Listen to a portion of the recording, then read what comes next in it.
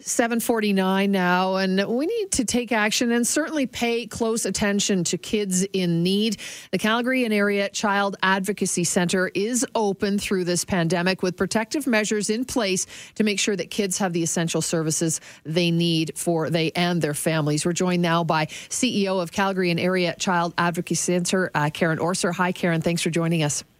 Good morning. How are you both this morning? Doing well, thank you. I know a lot of people are under a lot of strain and stress right now, and certainly our kids are front and center, even though they may not be able to express it properly. So we really need to pay attention to them, don't we?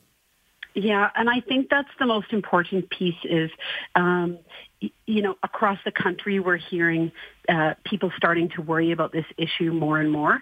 And as an advocacy center, we really think it's important to address that and to take this time to say, yes, as a community, we generally know that most of the reporting of child abuse comes from our teachers.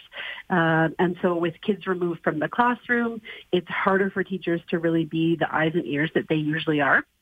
And so as a community, it's really all of our responsibility to be paying extra attention, reaching out to those kids that we're particularly worried about, and checking in on the families that we might be concerned about. And then also reminding the community that if you suspect abuse, it's your legal responsibility to report that. So if you're concerned that a child is being abused, you actually don't have to investigate. You don't have to know for sure because there are trained professionals that do that. It's just your job to call and check.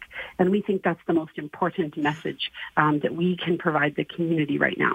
Karen, do you think that's what holds people back is thinking, well, I don't have 100% confirmation, so I better not say anything? Yeah, I think that's always a worry, right? We don't want to intervene. We want to mind our own business. We don't want to if we're just not quite sure. But I think I remember as a young social worker learning that it's really important that it's your legal obligation to report. And you don't have to know because there are trained people that do, and they will get to the bottom of it, and they will make sure that kids and families have the support they need to work through tough times and to become resilient and to be strong families, because that's the goal. What can we do, Karen, right now as a community? You're right. The teachers, they don't have access to the kids the same way. The kids are not outside playing as they normally would be. So what do we look for?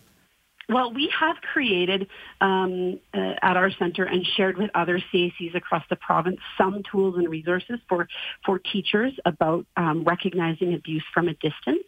And we are starting to see teachers reach out and kids reach out. So we know Kids Help Phone has experienced an increase in calls.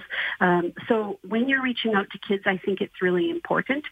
Even if you do see them on walks or, in passing, or if you're in any way in contact with kids and families, I think you're wanting to just ask questions like, hey, how are you doing? Be open, be there as a support, and just listen, because it is really hard when you're removed from physically seeing kids.